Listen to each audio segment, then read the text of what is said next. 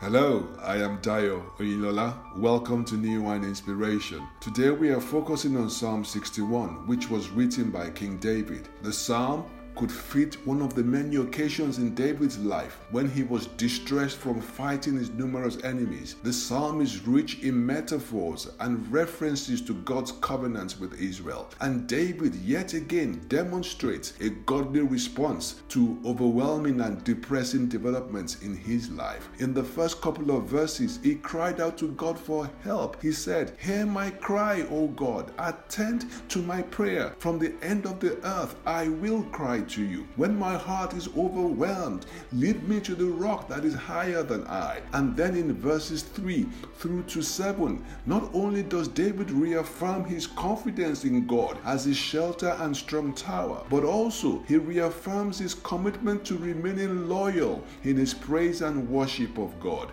As often is the case when he's in desperate situations, David starts off his godly dialogue with prayers and tears, but then ends with praise, knowing that God in his mercy always hears him. Beloved, let this psalm encourage you today. No matter how tight the spot is that you find yourself, no matter how bad or how long the situation may have gone on for, God will always be your shelter. He will always be your rock. He will always be your strong tower. He is right there with you. He knows what you're going through, and he will always attend to your prayer. But as with David, you must commune with him in faith and in confidence, knowing that he hears you and will deliver you. In verses 5 to 6, he declares in faith, saying, God has heard his vows and given him the heritage of those who fear his name. He goes on further to say God will prolong the king's life, that is his reign, his years as many generations. This type of faith